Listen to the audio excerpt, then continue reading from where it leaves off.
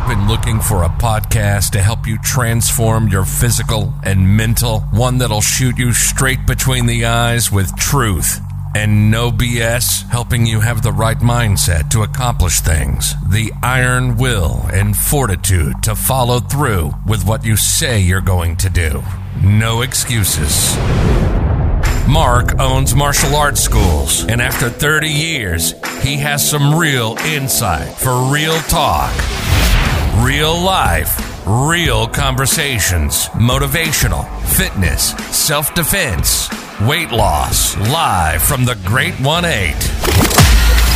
This is Real Talk with Mark Cox.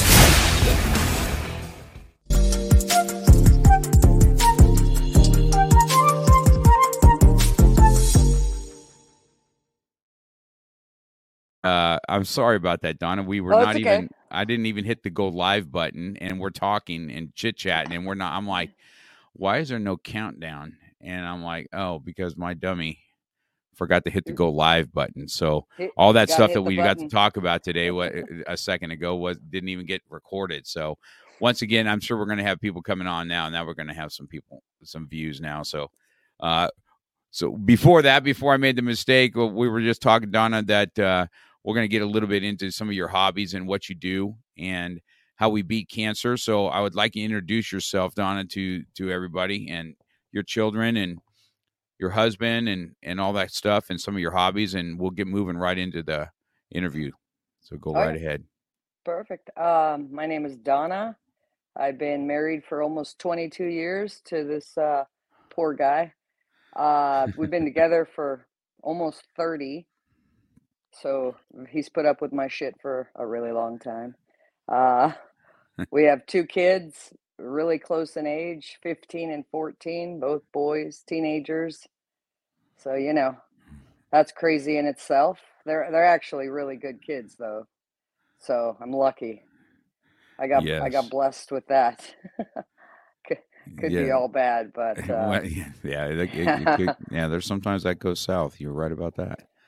So I'm really glad I had boys though. I don't know what I'd do with girls, I'm not your typical female. Yeah, that's true. People will get to know that by the time the interview's done about that. Yeah, not your typical female's correct. That's not your typical excuse maker and stuff like that. And what you do too, Donna, is I believe you're a masseuse now by one of the things that you do on a full-time basis. Is that correct? I used to before COVID hit. After COVID, I kind of rerouted myself, and I have we have this mad passion for motorcycles, and we decided to buy half of the track club organization that we've been going to for 10 years. So that's pretty much consumes a lot of my time. I also have a part-time job on weekends. I work at a private ranch in Malibu doing valet. So I get to drive cool cars and yell at a bunch of 20-year-olds. So that's pretty fun. I didn't know you did that. That's pretty. Yeah, pretty. I can imagine. I can imagine some of these. The high-end boy toys. I also do. I do security for the same company for productions, so movie shoots, and I deal with their crew, and some of them are real job, very high maintenance people, but I don't take shit, so good luck to you. They call me in when it's a rough crew. I've had those run-ins too. I've had some really good people and some that are not so friendly in the Hollywood. I've had both gamuts, even here, doing a lot of filming out here in Chatsworth. Yeah. And so, I know how that feels. So let's talk about that motorcycle thing for a second. So when you say you're own part of a track club, what does that mean? What is that? What you guys do? So we rent out a racetrack, mostly in Bakersfield, called Buttonwillow. We'll rent the track, and then we sell spots to our customers and run a track day with three formats, ABC. So every 20 minutes, there's a new group of riders. Starts from very beginner, basic riders to super fast racers. We just make sure everybody has a good time and the day goes smooth. And, it's like our Disneyland. So we love it there. So like when you do that, when you're talking about the racetrack, is it is it the motorcycles that are flying around 1,000,000 miles an hour, or is it, yeah, it's road racing with the jumps and all that, or is it more just racing? Road racing. So, fast, some people call them crotch rockets, Japanese motorcycles, Italian motorcycles.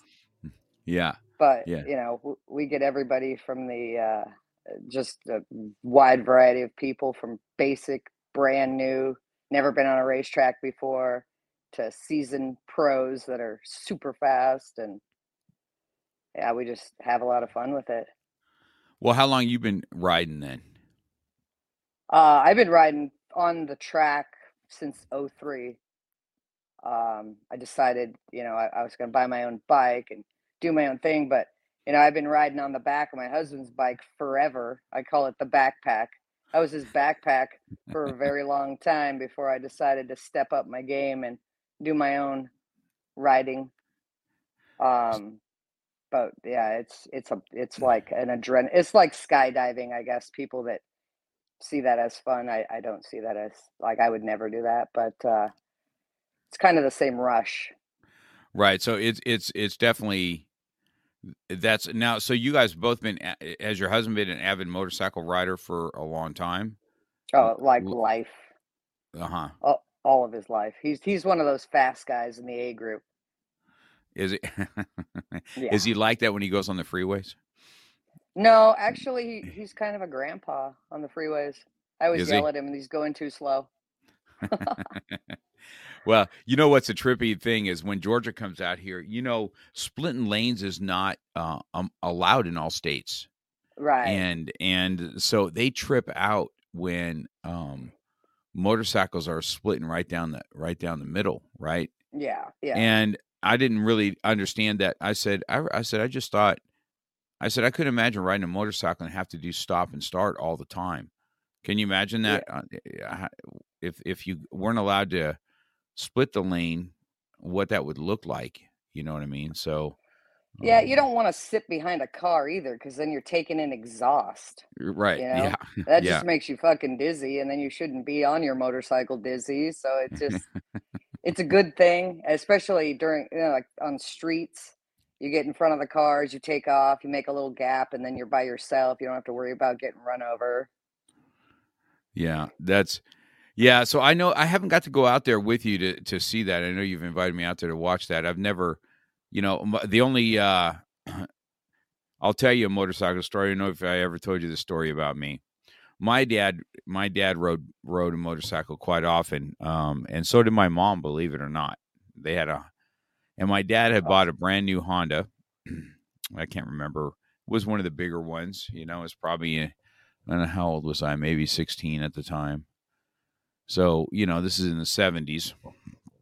And my mom is riding it up and down the alley, and I'm like, well, if my mom can do it, I can do it. I mean, come on. Right? This is my thing right in my head. And so my dad's got this brand new bike, and he goes, okay, you got to you got to let the clutch out a little bit, and you got to do this. And so I hopped on that bike and I popped that clutch, because I really didn't understand what not to do. Man, I'm telling you what, that bike took off up and zipped down just a little bit, and then I crashed it right there. Scuffed up a brand new bike. I'm on the ground, and that was probably the last time in a long time that I even rode a bike. You know what I mean? I was like, man, I ain't doing this. This is not my thing. And then, I got a little bit, I look back on some of the stuff I did with motorcycles. Sometimes I was just so stupid. I really, no formal training. And then when I didn't have a car for a little bit, a friend of mine had a crotch rocket like you're talking about. Mm-hmm. And he taught me up and down the street. And I said, well, okay, I got the idea of what this is. And so I would take it on the 118 back and forth every once in a while. And I look back on that now going, man, I had no idea what I was doing. I said, at all. I said I could have really gotten myself hurt. Never had any formal training. Didn't have a motorcycle license. Doing things I wasn't supposed to be doing, and so it never got in my wheelhouse. I got one of those Can-Mans for a while, one of the 3 ones, and I enjoyed riding that. But my daughter couldn't stand that I was on a motorcycle, so I had to let it go. So I guess it's one of those things that when you're in it for all your life, you're in it. You know what I mean? So. But it is fun to watch those guys race those things. I mean, those guys zipping around and their knee is kind of touching the ground and that craziness, you know, and I guess the G-force is what keeps those bikes the way they are. But and how about all the years you've been doing it? How's the track safety record? Is it pretty good? I've never crashed, knock on wood. I personally have never crashed a street bike. I've come close, but I have a very good track record of never crashing. Most people I know have crashed multiple times, including my husband. My husband's last bike caught on fire while he was on it, and he's so calm. He just calmly pulled over, put it on the kickstand, and watched it burn. Now, if I looked down in between my legs and saw flames, I'd probably just jump off and then hurt myself, and you know. But he's so like mellow that he just like crazy. Yeah. Well, that's all. Well, you know, listening to that, kind of having that adrenaline and what that looks like is probably what moved you to Krav, I imagine. You know what I mean? As you have that temperament. Where did your Krav Maga training come into play? When did you decide that? Started looking at that? So I was, I was at a boxing gym working out like a champ over there, and Robbie called me and, knew I had, so back to Rob, we met like 20 something years ago. Me and my husband decided to take Taekwondo to beat on each other. And we met Rob and his wife at the studio. They were our like 15-year-old instructor kids, the black belt kids. That were super badass. And fast forward years later, he had kids, I had kids. He started this Krav Maga program and told me, I should bring my kids, check it out. And I was like, oh, okay, cool. So take the kids down there, and I'm like, dude, I need to do this. Like, the kids can do whatever, but I need to do that. Like, that's awesome. And I remember I was like one of the red shirt days. And, I got into it a little bit, and then, stuff happens, and got back out, got back in. And all along I'm thinking, nah, that's my jam. That's what I like to do. So I kind of just fell in love with it, and the idea of, I feel safer, and I'm actually more chill, which is really fucking weird. That right. Calmed me down. Yeah. Martial arts has a tendency to do that. Yeah. The first phase, my Taekwondo days didn't, because my husband, we just really went there to beat on each other, and it was kind of fun.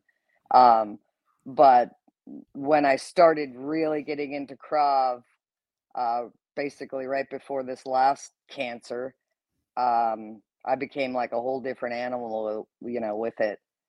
Still crazy, but not out of control crazy. When I first started, I was literally out of control. And I got humbled a few times in Chatsworth by your black belts, which was good for me.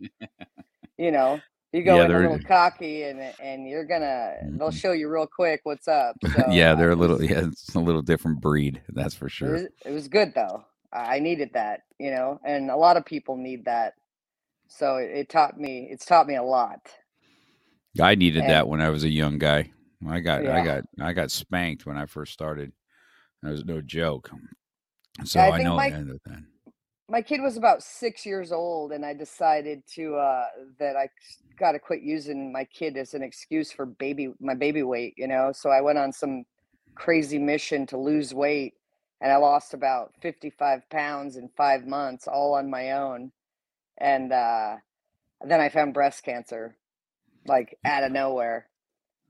Like, what the hell is this? And, one of my training partners, my battle buddies, I used to call them at the gym, was she's a nurse practitioner. So I had her checking it out in the locker room, and she's like, oh, you should have that checked out. And so I did, and turned out to be, a bad thing. And it's like, shit, I just got in like the best shape of my life to find that.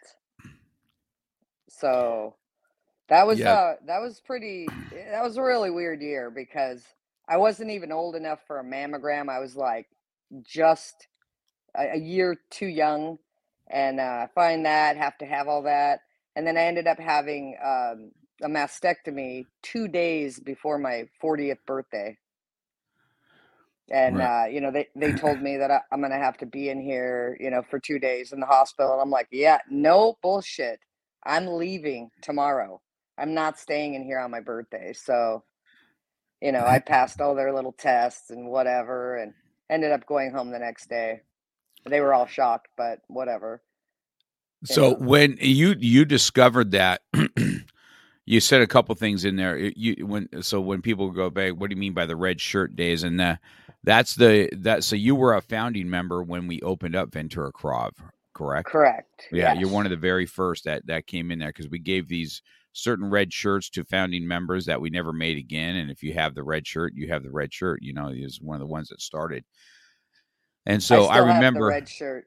Yeah, I still have my shirt. It's funny about that's something that I've done on most of my schools when I opened, and I don't know who I got it from, but man, they treasure those red shirts. You know what I mean? Yeah. And because it's got a certain design on there that we don't do it again. We have some red shirts again, but not the founding members. Yeah. So that's something good to have. So I was going down there quite often when you first started. I was coming down there once a week. I think you got to take class with me quite often on Thursday nights. Was when I was coming. So that was I remember seeing you. You were pretty fired up at back. One of those fired up women taking class. Was always awesome to watch and things. So that's what the red shirt is. If people have questions, the other thing, your breast cancer. Well, let's first of all, how did you kind of find it? What happened there? Was it something that you felt while you were showering, or something that it just came up? I mean, let's talk about that for what happened or how you saw it. Let's talk about that for women, because you said you were a little bit younger for a mammogram. Now, that's something I didn't know. Now, is that something that starts in women's health at a certain age or something like that? Yeah, you're supposed to start having them at 40 years old. So I was, a month away from 40 when I discovered it. And, women, a lot of women carry weight up top instead of, being blessed with a big old can. I unfortunately was the up top type person. And when I lost all the weight, your boobs turn into deflated water balloons. And, I just looked down, I saw this kind of like a dent, like a divot. And I thought, wow, I'm done breastfeeding 6 years ago. I thought maybe it was a milk duct, something clogged or something. I don't know what the hell I thought. And I started to mess around with that area and touched it. And it was super, super hard, like a rock. Didn't hurt at all. And then I decided to show my friend, who's a nurse practitioner, and she said, yeah, you got to get that checked. So I did all that. And, my doctor called me, and she's like, where are you? And I'm like, where are you? And she's like, are you sitting down? And I said, I think you should sit down. You seem really like anxious and nervous and shit. And she's like, well, I can't believe I'm going to tell you this over the phone. I'm like, you don't have to tell me anything. I already know what you're going to say. So, and she's like, well, how are you? And I'm like, I'm fine. Like, what are you talking about? Everybody thinks you're going to like freak out, and I don't know what they think, but I was totally okay. Well, now what do I do? And she said, I want you to go see this doctor. He's a surgeon, whatever. And I would send my daughter there. So I'm like, okay, perfect. Then I'll go there. So she didn't want to delay any procedures because, they acted so aggressively. I mean, I found out on January 6th, and I met with the general surgeon and a plastic surgeon, and January 24th, I was being operated on by 2 people. that I've never met before. So it was a very aggressive approach to it. So, and then I didn't really know if I had to have chemo until they biopsy and dissect the lymph nodes that they take from you while you're in surgery. It's crazy. You have to have a radioactive injection, which detects cancer in like the sentinel nodes, lymph nodes. And so I did that. Then they did the biopsy and ended up, I had to have chemo, and I was really pissed off because I had really good hair and I knew it was going to go. So that picture, on the front of this podcast with the pink hair, I kind of rebelled and went and cut all my hair off and dyed it pink before it started falling out. Yeah, that was the most fucking annoying thing ever, was your hair is gonna fall out, and I'm like, what? Really? Oh my God. So did the lymph nodes, did that come back clean or did it not? Is that what? It did not. So it did not. No, there was like a microscopic speck in the lymph node. So that's saying that it's jumped ship basically and gotten into your lymph nodes. Your lymph nodes are like your train tracks. I know how you love trains, but so it's the train tracks to your organs. So when somebody has a cancer, say like a liver cancer, and then it jumps into a different organ, it's gone there by way of the lymphatic tract, the lymph nodes. They're all over your body. So that's where it was. So what was your mindset when you first got the news? I mean, what was it like, and then what was it like having to tell your husband and stuff like that? How did you guys as a family decide how this is going to be conquered and what you're going to do? I kind of am the way I am. I just like, get it the fuck out. Like, get it out. That was my mindset. And, I talked to my husband, I talked to him on the phone, and then I talked to him in person, and he kind of cried. And I'm like, wait, what are you doing? Like, you can't do that. I don't do that. You can't do that. So, and then I started to call my family members, and, I stayed on the phone with one person like too long, and I'm like, okay, forget this. So I made a private Facebook group, and that way I could keep everybody up to date. There's no way I could keep calling everybody. I called my one sister. I was on the phone for 2 hours, and I'm like, wait a minute, there's like 7 more of you people, just my siblings. I have 8 siblings. There's no way I'm going to be able to do this. Are you the only one in the family, or was there any history on your side? No, I'm the only one.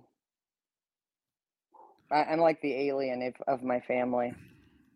I'm the shortest one. I'm the only one born out of state. I'm the only left-handed one, and I'm the only one with my blood type. So I don't know, milkman or something back in the day. I have no idea. Isn't it funny? These millennials don't even know what a milkman is. Right.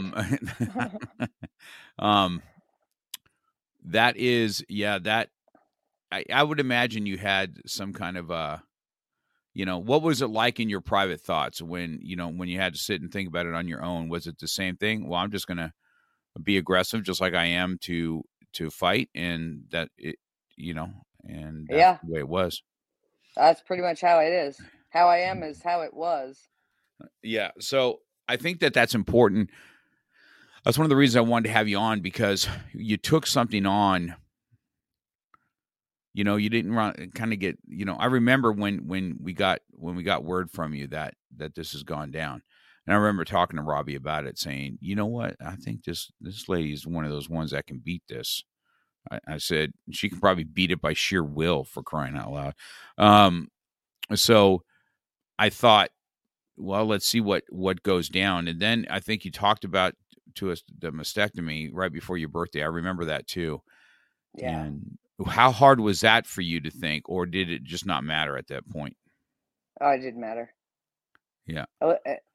I went to that surgeon. He was an older guy, and he kind of had like those droopy eyelids, and he said, you know, we got to take the left, and I'm like, well, what about the right?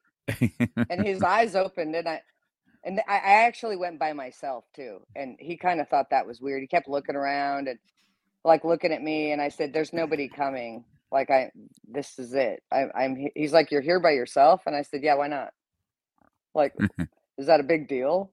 So I opted for both. You know, I don't know why you wouldn't. A lot of people have called me since I've dealt with that, and tried to help me, with their decision making. And it's like I can't tell you, what you would do. I did, something for certain reasons, but yeah, I can't. I can guide you and help you along your path, but I can't make a decision for you. So my you first double then. I did double, yeah. Mm-hmm. Might as well make a match. I just looked at it as an upgrade. Shit, why not? Right? You gotta look at it some positive way. There's no other way. You look at it as an upgrade. See, that's what I'm talking about right there. So, right. I guess, I don't know what, I don't know what would go through a woman's mind as far as that goes. I just know how strong you are. And that's why I wanted to have this, this conversation, because this is just, I have breast cancer and I don't know if you know that Dickie too, he's a testicular cancer survivor. No, I did not. Did you not know that? Yeah, he is. Yeah, I have a podcast on him too about, his thought process. And, it's funny. It's a lot the same as you. It's like, okay, what do we do? Let's, let's get to rocking and rolling, or whatever it is we got to do. So yeah, he that's something that he had himself. So just around cancer itself is, because I lost my nephew to that, Cody. Yeah, this is the month that we lost him, 3 years ago. Okay. And he was out trying to beat it too, trying to find the right surgeon. And then he did have surgery, and he did come through surgery. But, that brain surgery is something else. And I'm not sure if you know this too. We have another black belt in our AKMF. His name is Woody White. If you go look him up, he's fighting brain cancer too, but he's winning that battle. He's good. He's right in the middle of this chemo, like what you did too, and he speaks quite often about, what that is. I mean, was that an ass kicker for you, or what? Going through chemo, was it a hard process? Did it make you sick? So the first chemo with the breast cancer, well, first of all, I went locally, and my very first round of breast cancer, they poisoned me incorrectly. And then they told me about it, and I'm like, what? So she said, well, you can see somebody else in our office, or, you can go somewhere else, or you can stay with me. And I'm thinking, well, I'm not staying with you, that's for sure. And then I decided, I'm going to make another appointment with someone else in the office. So the lady comes in, and she starts talking about radiation. And I'm like, wait, I don't have anything to radiate. I had a mastectomy. I'm out. I'm out of here. Like, forget it. I'm done. So I moved to UCLA.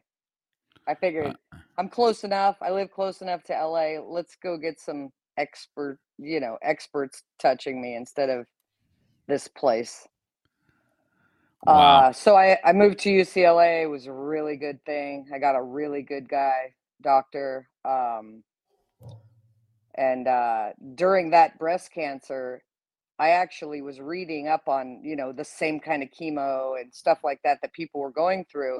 And I brought it to his attention that, hey, these people nowadays, they're only doing like 4 rounds, which is 8 rounds of this chemo.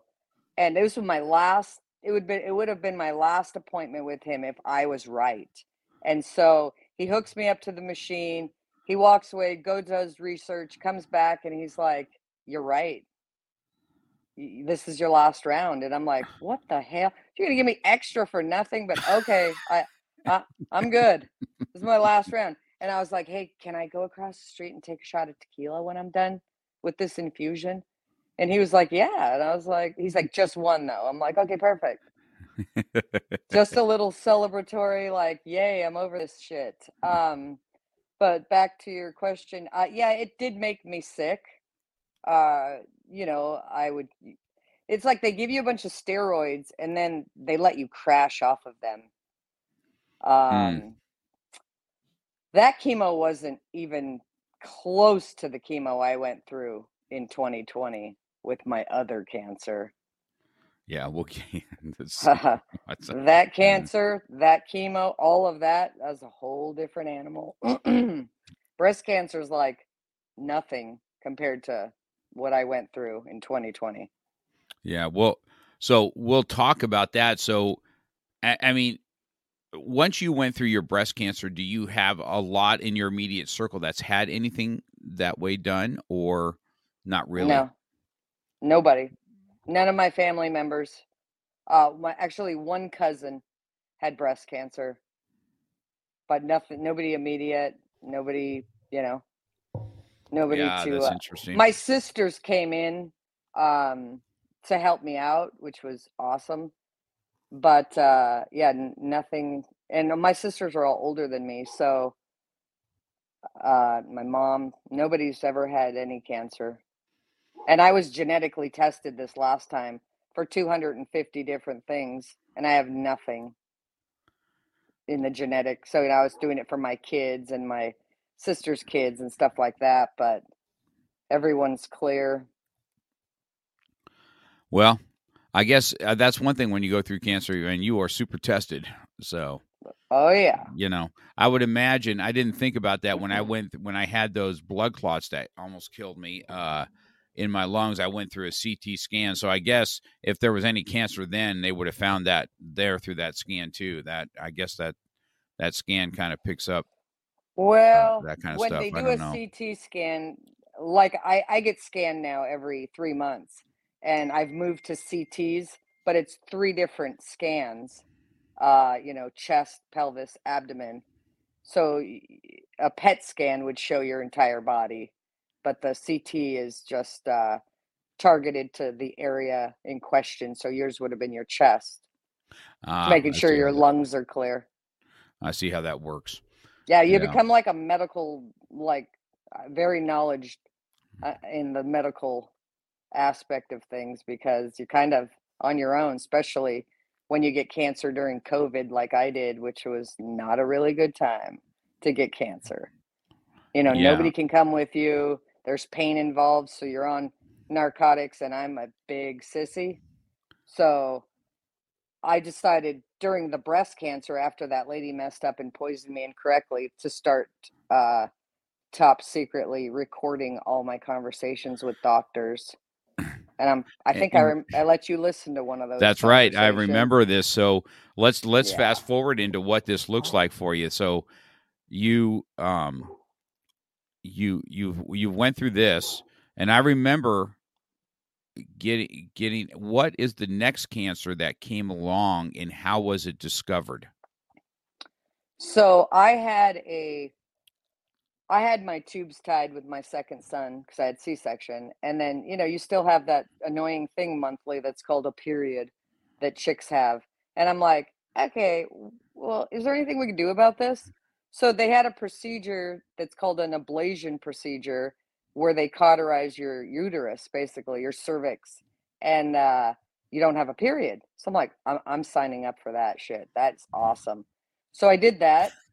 And then 2 years later, during COVID, I got a period, or what I thought was, you know. So I call the guy, and you know, he's just like, well, you're just getting old. We're gonna have to do a hysterectomy. And I'm like, all right, whatever, do whatever you got to do. And it's COVID, so you know, we're talking like teledoc, like kind of like we're talking right now. I'm not actually in his office. So I finally get to his office. I make an appointment, and you know, they had to do biopsy and stuff like that to clear you for the hysterectomy. And then we booked it 2 months out. And so I'm still dealing with this, and he would call me periodically and ask me if I was still bleeding to death, and I'm like, "No, dude, I think I really am." And I actually went to the ER twice in Ventura with pain in my abdomen, and they told me I was constipated twice. And I was like, no way, I am not. I am like so regular, you have no idea. And they just chalked, oh, there's like clay-like stuff down in your lower intestine, whatever. And I'm like, okay. So in the back of my mind, I'm thinking, nah, something ain't right.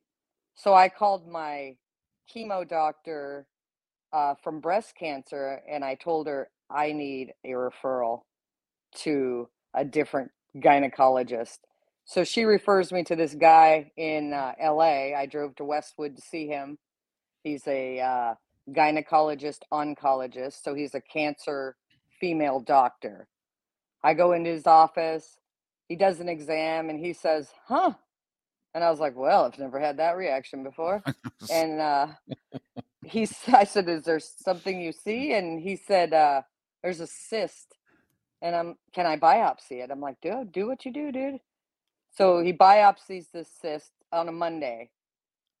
My stupid ass decides to go to Las Vegas on Wednesday. So I drive with my friend in her Sprinter van, not very comfortable, to Vegas. We book my surgery, hysterectomy, for a month and a half out with this guy.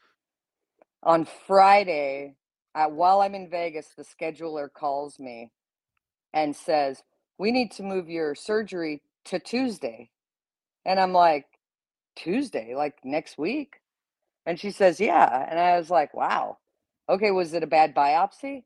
And she says, oh, I can't tell you. He has to What? tell you. And I'm like, well, okay. And she said, can you come in tonight for a CT scan?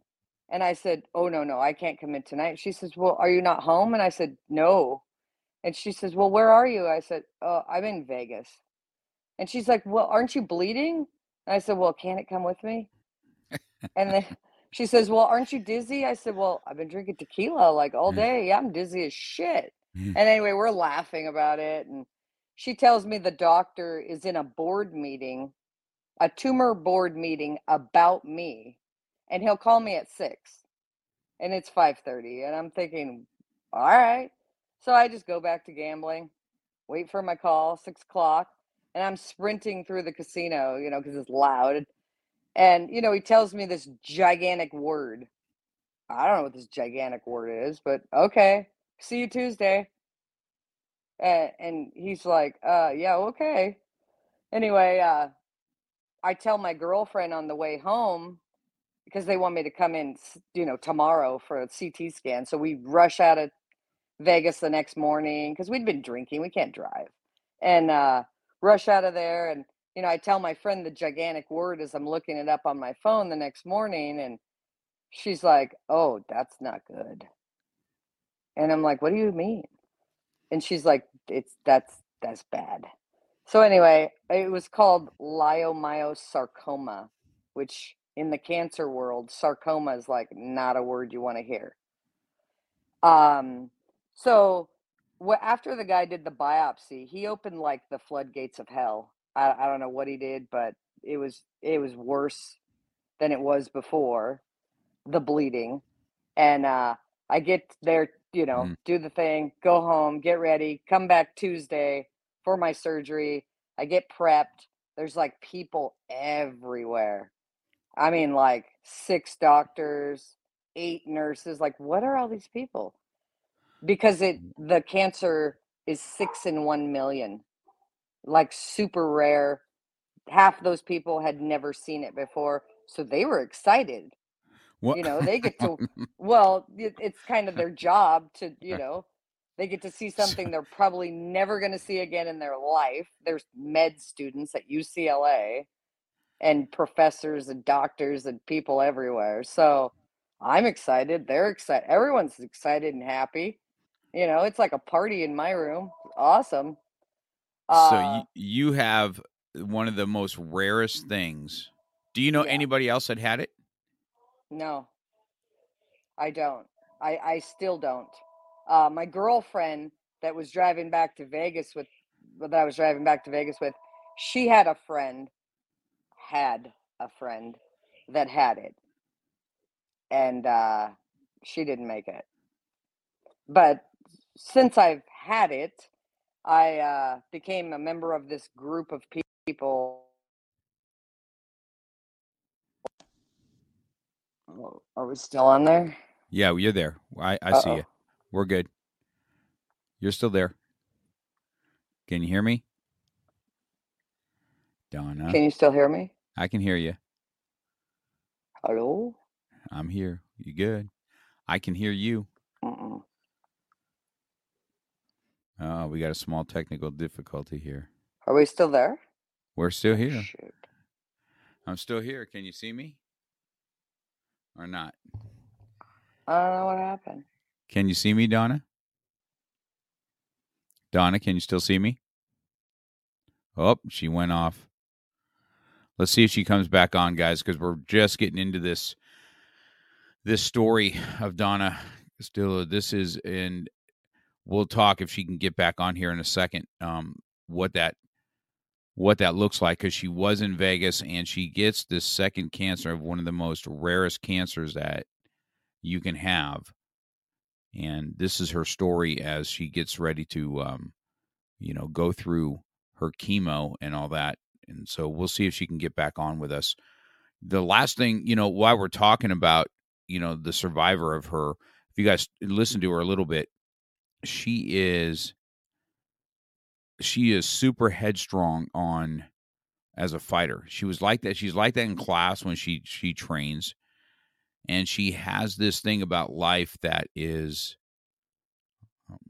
she just doesn't take no nonsense.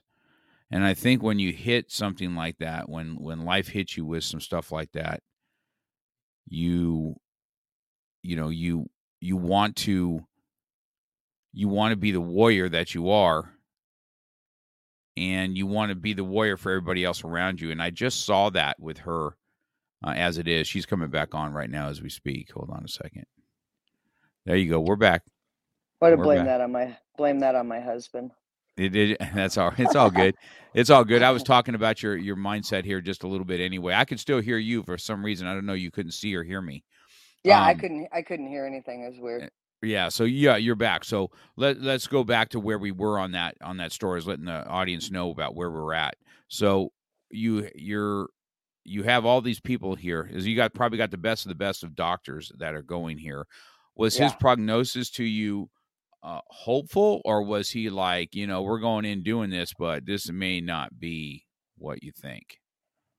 Actually, they didn't tell me until after I was in remission. So, yeah, I'm by myself, and it's COVID, and I'm drugged. I'm on Dilaudid like ridiculous, and so the surgery went well, whatever. I go home, and then they had to have another board meeting about my chemo. And basically, they voted because they don't know if chemo is effective towards this cancer because it's so rare and there hasn't been enough study. And I'm like, wait, what the shit? So now you want me to be poisoned and you don't even know if it's effective? So, I met a sarcoma. So they're using you as the experiment. Yeah. So I met with the specialist, and he said, well, look at it this way. If you do the chemo, at least if it comes back anytime, you can say you did everything humanly possible to try to avoid that. And I'm thinking, okay. So sign me up. Okay, great. So before I got into doing chemo, 10 days, I went home. 10 days after my surgery, I felt funny at nighttime, and I tell my husband, I got to poop. Just give me more laxatives. It's these damn narcotics. So I take more laxatives. It was 6 o'clock at night. And he's like, oh, we should go to the ER. And I do not like doctors. I don't like the ER. So I'm like, nah, I'm good. Just go to bed. You know, it was like 9 o'clock by the time he went to bed. And then, you know, a couple hours later, I couldn't pee. And then I'm thinking, oh, damn, okay. I need more water. I'll just drink more. And I'm on drugs, so I don't know what the hell I'm doing, right? And then all of a sudden, I couldn't walk. And I'm like, oh, okay. So I'm like pulling on his pant leg, like crawling around on my floor in my room. And I'm jacked. I'm so jacked. And I'm like, okay, dude, I'm ready. Like, we can go to the ER now. I'm jacked. And it's 6 o'clock in the morning. So it's 12 hours later. And I call the ER because I got the number in my head on speed dial. My kid has asthma. So I'm like, you know, I'm jacked up. I know he can't come in. I need a wheelchair to the curb, like pronto. So before I get there, there's a wheelchair there. And I go in, just shot up with Dilaudid, you know, their favorite thing to give me. And thank God my friend, Kathy, was working that day because I was brought in and she could see that, she's jacked. So she helped me get to a room like pronto and get me drugged and whatever. Anyway, I had a mass. I was septic. I had a mass that grew in my pelvis that was like the size of a giant peach. And they put me in my room and they tell me, we're sending you back to UCLA. Like, we're not touching you, basically. And I'm like, what? And they said via ambulance. And I'm like, no, dude, I live across the street. My husband could take me. And they're like, no. You got to stay here and you have to go in the ambulance. And I'm like, what?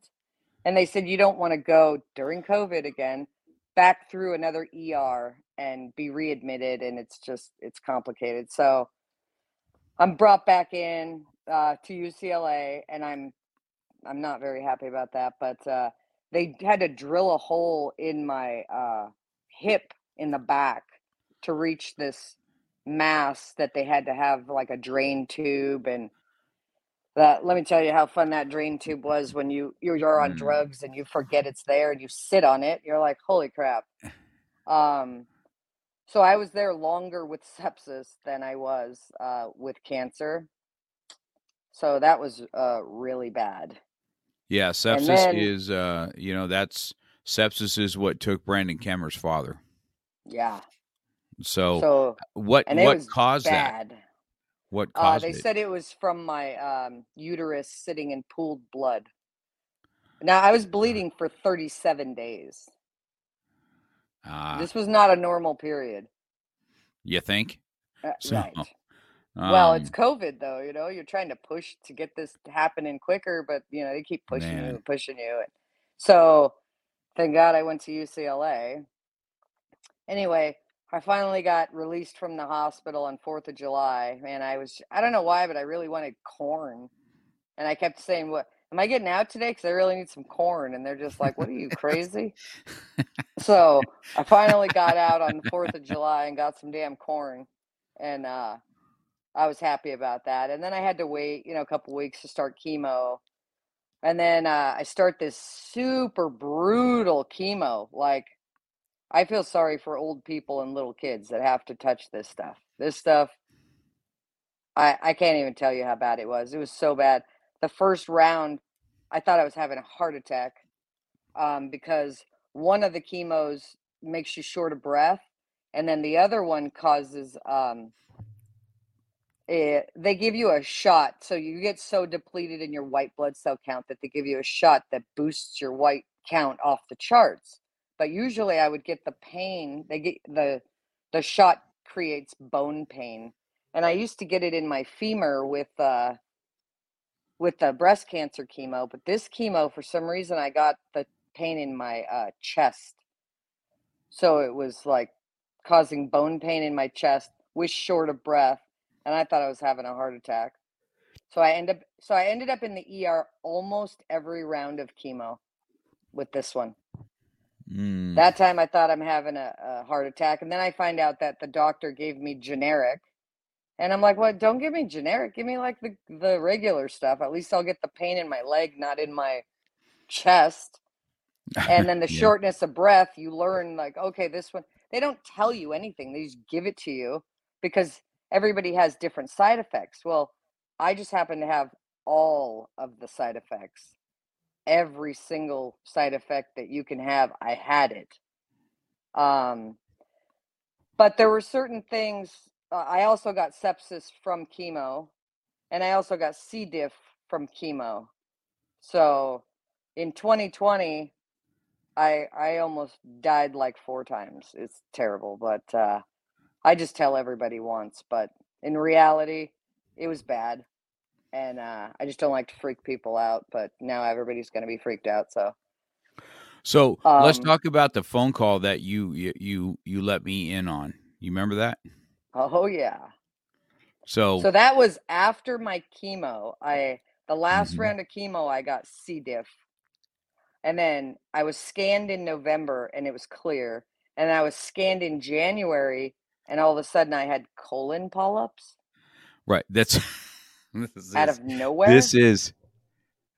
I remember you talking to me that day. And then I listened to the doctor's conversation with you, right? And telling you this. And I'm like, remember, I couldn't even talk to you that same day because it took me personally like 24 hours to process that this woman has just kicked the shit out of these cancers and sepsis, all this stuff. And now they're saying that you have polyps in the colon. And I'm like, what the hell? And one of them was like 30 millimeter, like gigantic. And I keep telling this lady, like, it's the chemo. And she doesn't believe it's the chemo. And I'm like, they just came out of nowhere. Come on. So they removed them in January. And then I went back in April and I had more or, reoccurring spots. And they removed them again. And I had another scan and they're completely gone. Like freakishly just vanished. Just like I said. It's the chemo. The chemo was brutal. I mean, it was not. There was no friendly part about that chemo. And you don't really know with or without it if it would have done anything, correct? So if you didn't do it, would have it killed you, do you think? Or I think so. Is that something you had to go through in order to make it happen?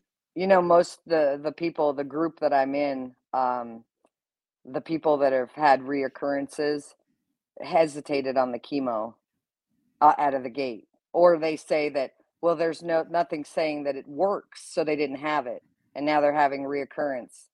And, once you have a reoccurrence of a cancer, it's worse than the first round. So, I was, opted to do the chemo just because I really liked the sarcoma specialist and I really liked the way he explained stuff.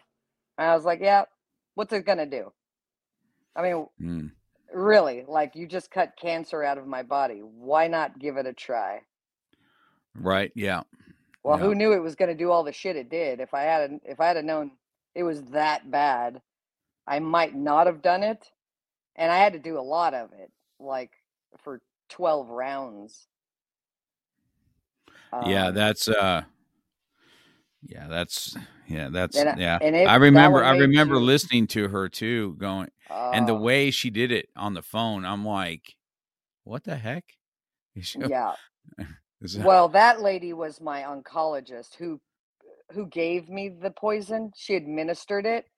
And when she's UCLA too, but when she first administered it, I got like super bad. And I realized that she gave it to me backwards. She gave me the sarcoma specialist wrote the recipe, basically. He's the chef and she's like the sous chef.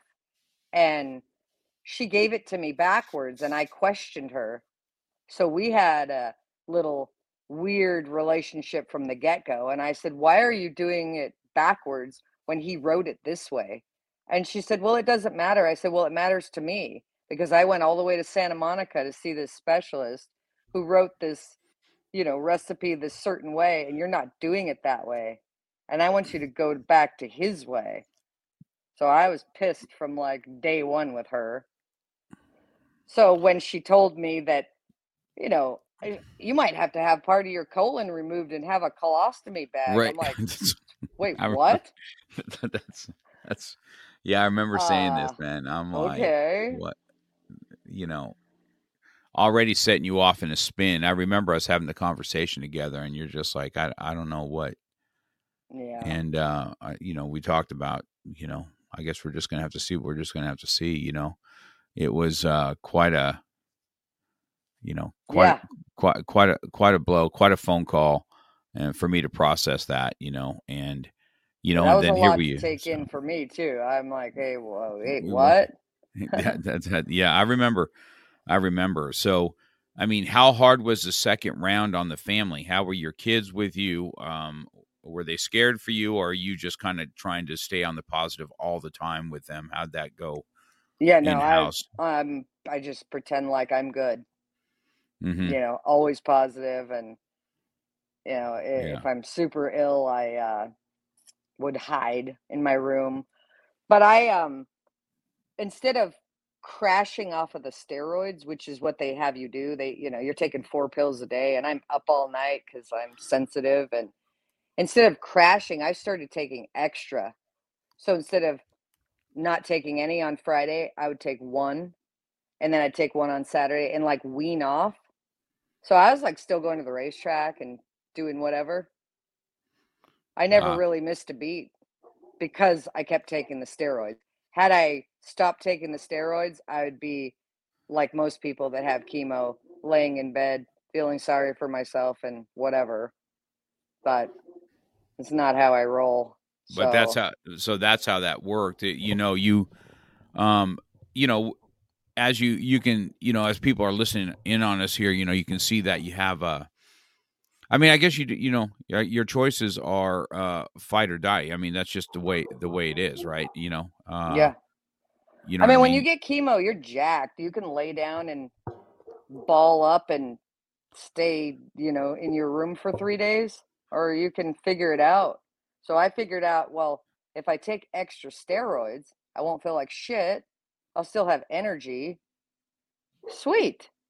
I'm going to do that. So Mm-hmm. I told my doctor straight up, like, you need to give me more of those pills because I keep taking them. And so they actually learned stuff from me, my UCLA doctor. I also bought a paraffin wax machine because chemo causes neuropathy and it makes it feel like your fingers and toes are frozen. So I would heat them up in the wax and then wear dog poop bags until the wax fell off. And that would help me with my neuropathy. So Ah, now they're prescribing lotion with capsaicin in it to patients. And this was like a year and a half ago they figured this out. But they figure it out through patients, I guess, like me, that kind of figure it out yourself.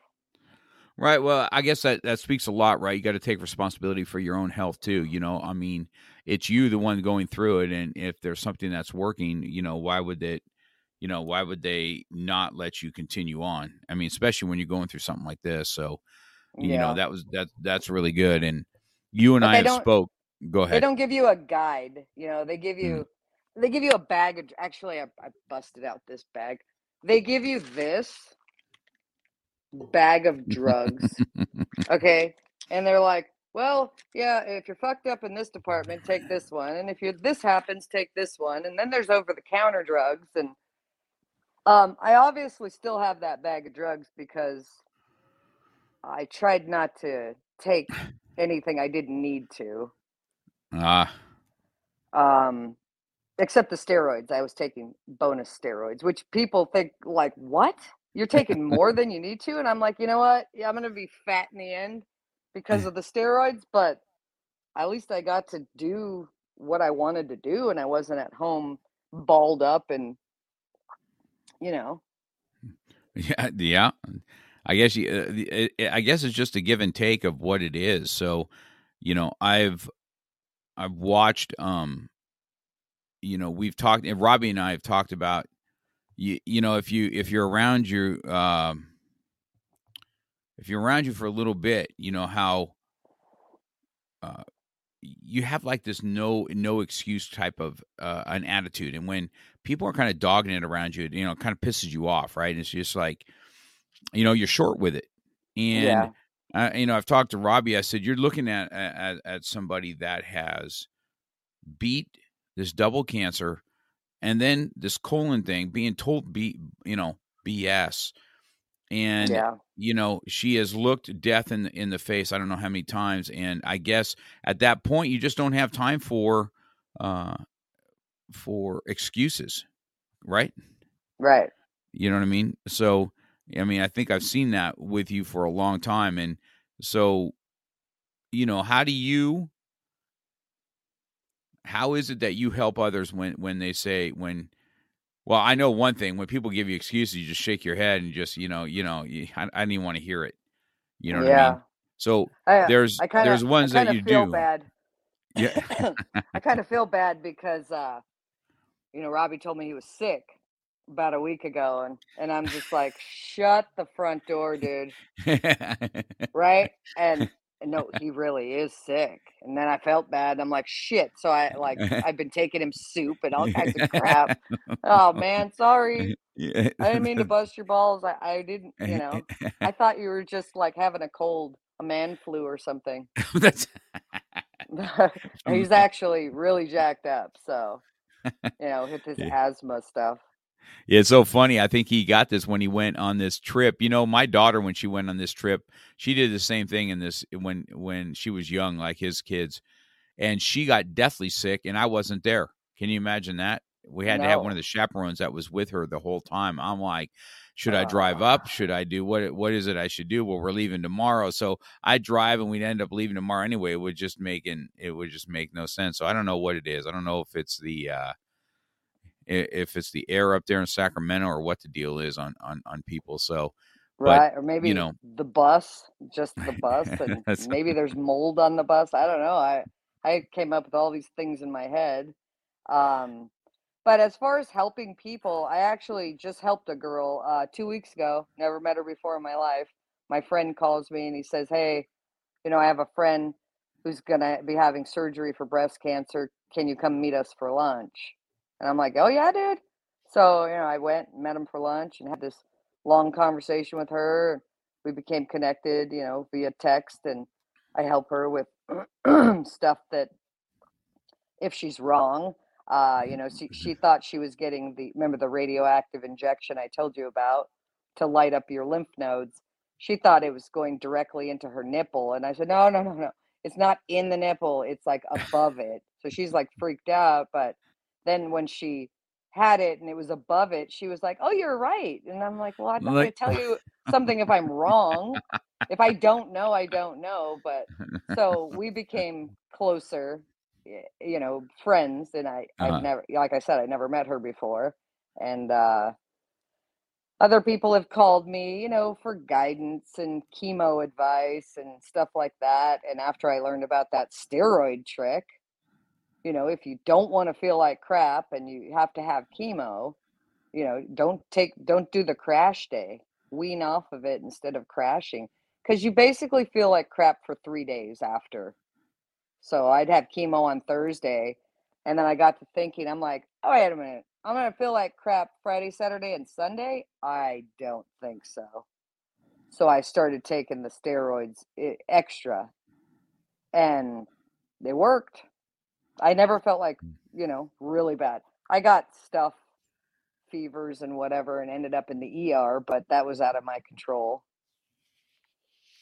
Do you have any anxieties now when you have to go get yourself tested again, or like, let's see what's up next, or dude, how does anxiety? That's a real thing.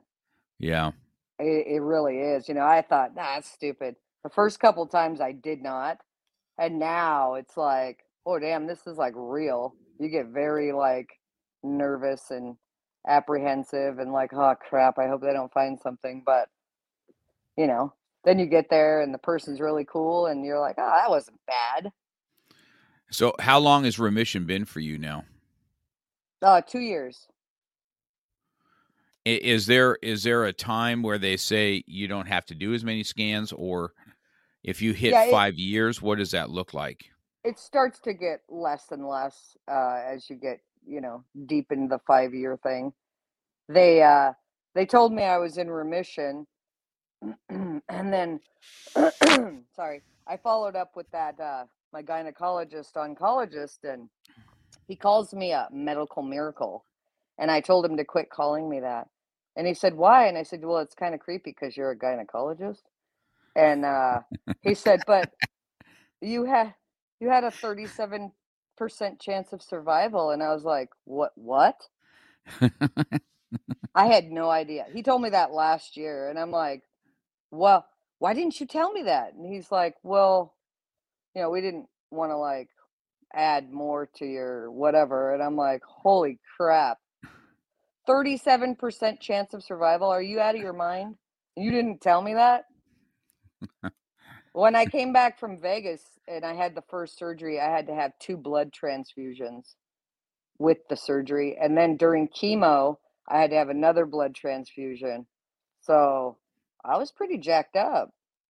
And I didn't even know how jacked up I was until after it was all over, which is kind of funny.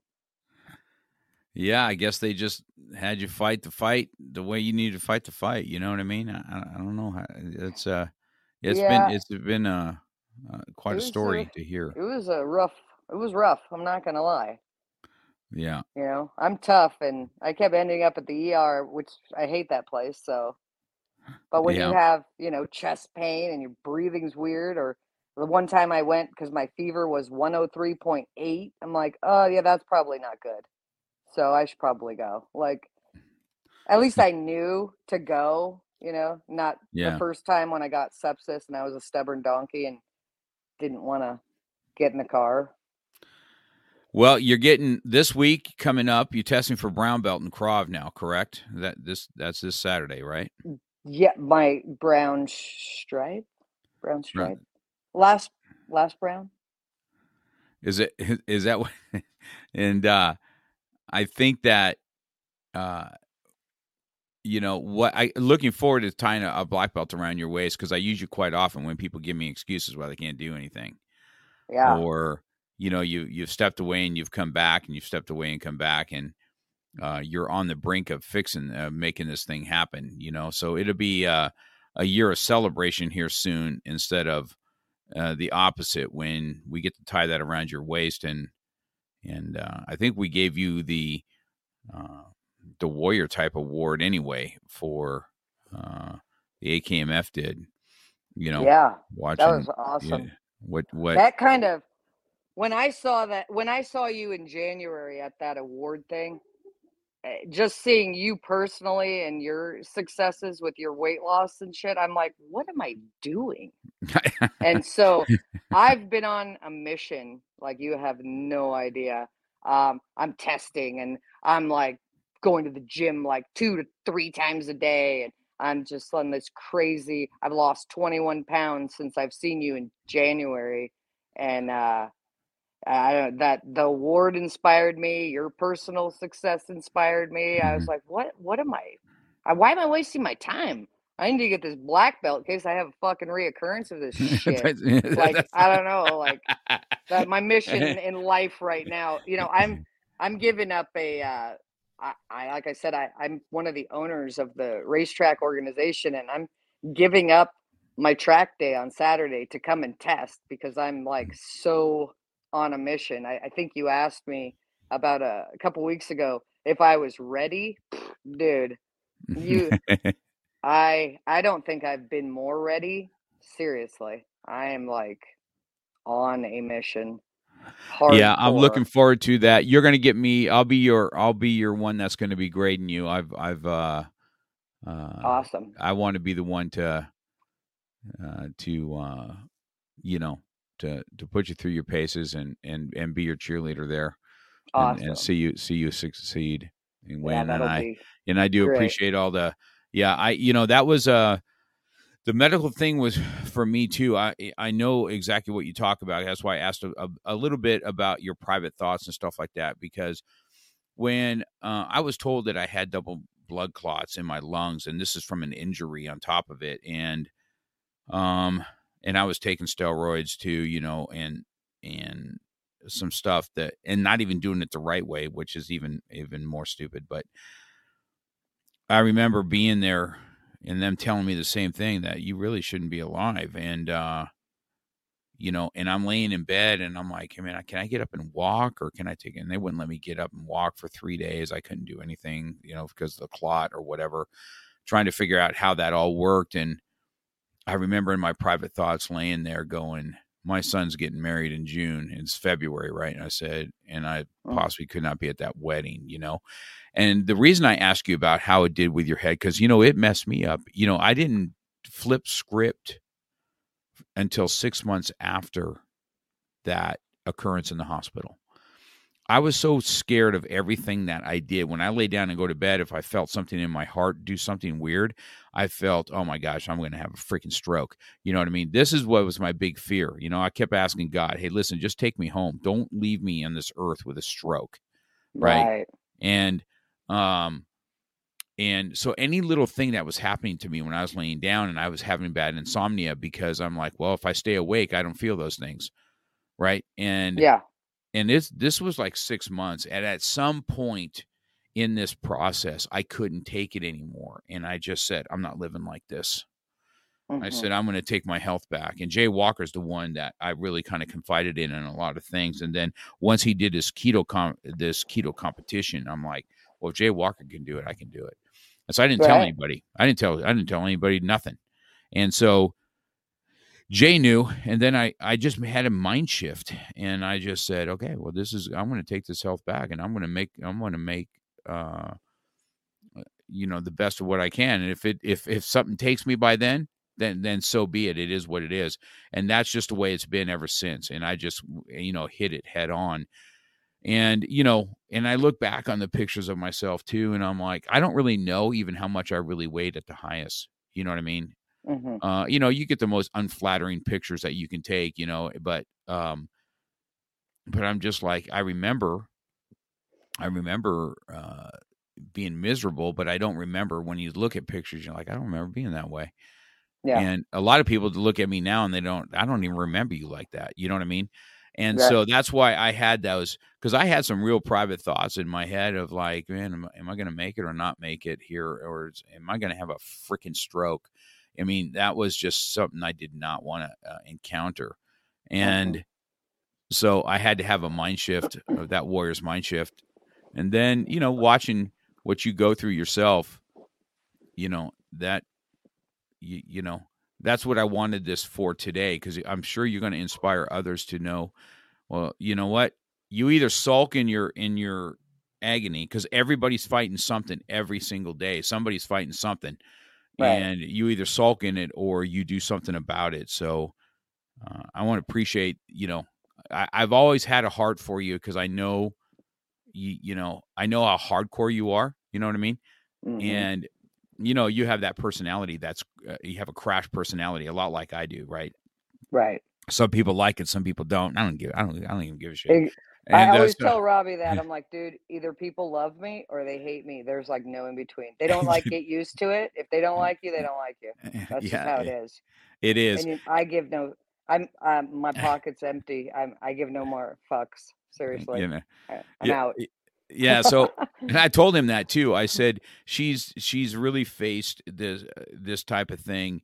And I looked at it too. And it just got to a point of, and then when I did 75 hard, right, then it escalated even worse. 75 hard brought on something to me. Like, you give me one excuse, I don't want to hear none of your bullshit excuse. Okay. Right. Oh, I'm too busy. Oh, I'm too this. You're not too busy when you're looking at, you might not be living. All of a sudden, everything you think is busy is not busy anymore, right? This was in my head when I was going through this. And then I went through 75 hard, and then I read Jocko's book, Extreme Ownership. And then when I started taking ownership of everything, all my excuses, all the bullshit, all that stuff that I did, I was like, you know what? I don't want to hear it. So the more people gave me excuses, the more I said, just get away from me, okay? Just say what it is. Don't give me an excuse. Just say, hey, I'm not doing this because of this, or this. I don't want to hear any excuses, or I'm sick, or I can't train, or I can't drive 40 minutes. I can't do this. I got so sick of hearing it. I just cut people off. I said, don't even call and talk to me why you're not doing something. Just do what you're going to do. Mm-hmm. And I've seen the same thing in you. And, I've told everybody, when you hit something like that, when you hit these walls, something does flip script in you, and you just become, just like what you've become, you know what I mean? So yeah, we've definitely been able to batter back and forth on each other. So yeah, I look forward to Saturday. I'll be there for you for sure.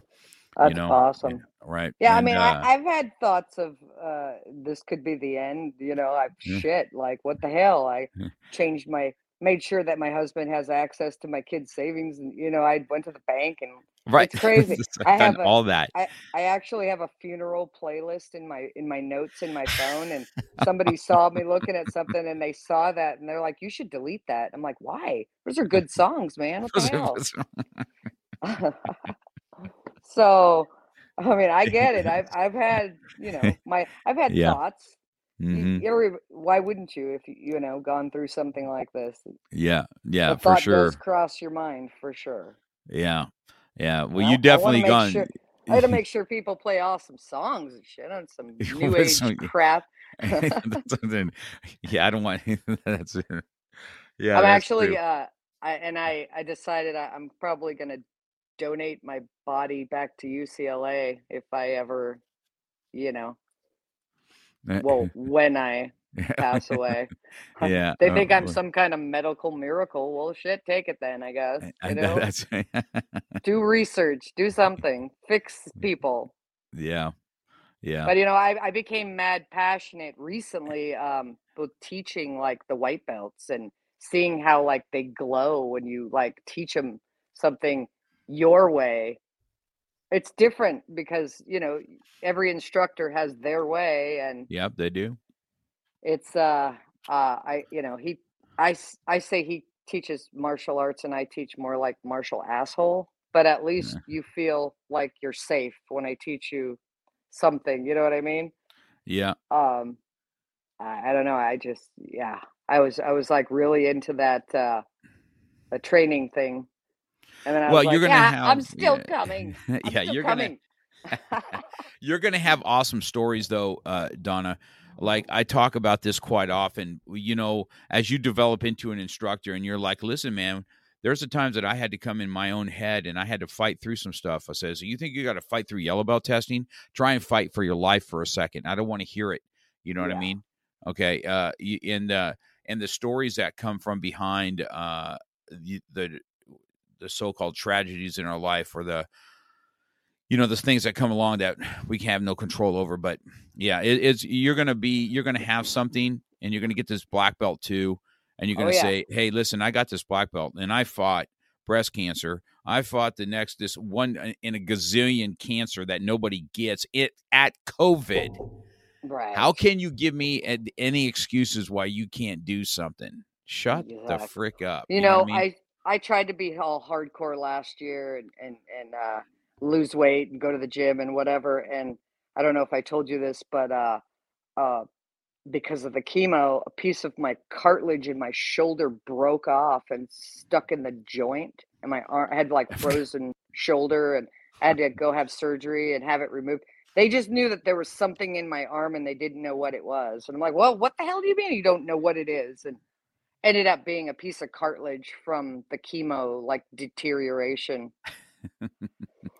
So that kind of put the brakes on, and it's like, damn it, I really wanted to test in December. I was like pissed, but whatever. Here we are, and moving forward, and hopefully, knock on wood, no more delays, because I'm like sick of the delays. I really I think that I think that you have an awesome story. I look forward to your test and being one of the AKMF instructors and another cancer survivor. It's just watching what you went through, watching what John Vaverka went through. It was just fighters fight. And that's why I say it all the time, man. Fighters fight. It's fight or flight. Either get on it or whatever. You know what I mean? So I totally get that. So I appreciate this time, man. We went about 20 minutes over, but I think your story is well worth it. You know what I mean? All right. Yes, thank you. All right. I look forward to seeing you Saturday.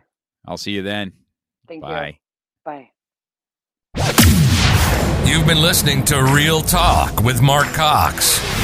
Real life, real topics, real conversation. We're passionate about motivation, fitness, self-defense, weight loss, and coming at it from a real angle. We hope you've gotten some useful and practical information from this show. And we hope you had fun. We know we did. We'll be back soon. But in the meantime, hit us up on Instagram and Facebook at MarkCox100. Make sure to subscribe and review.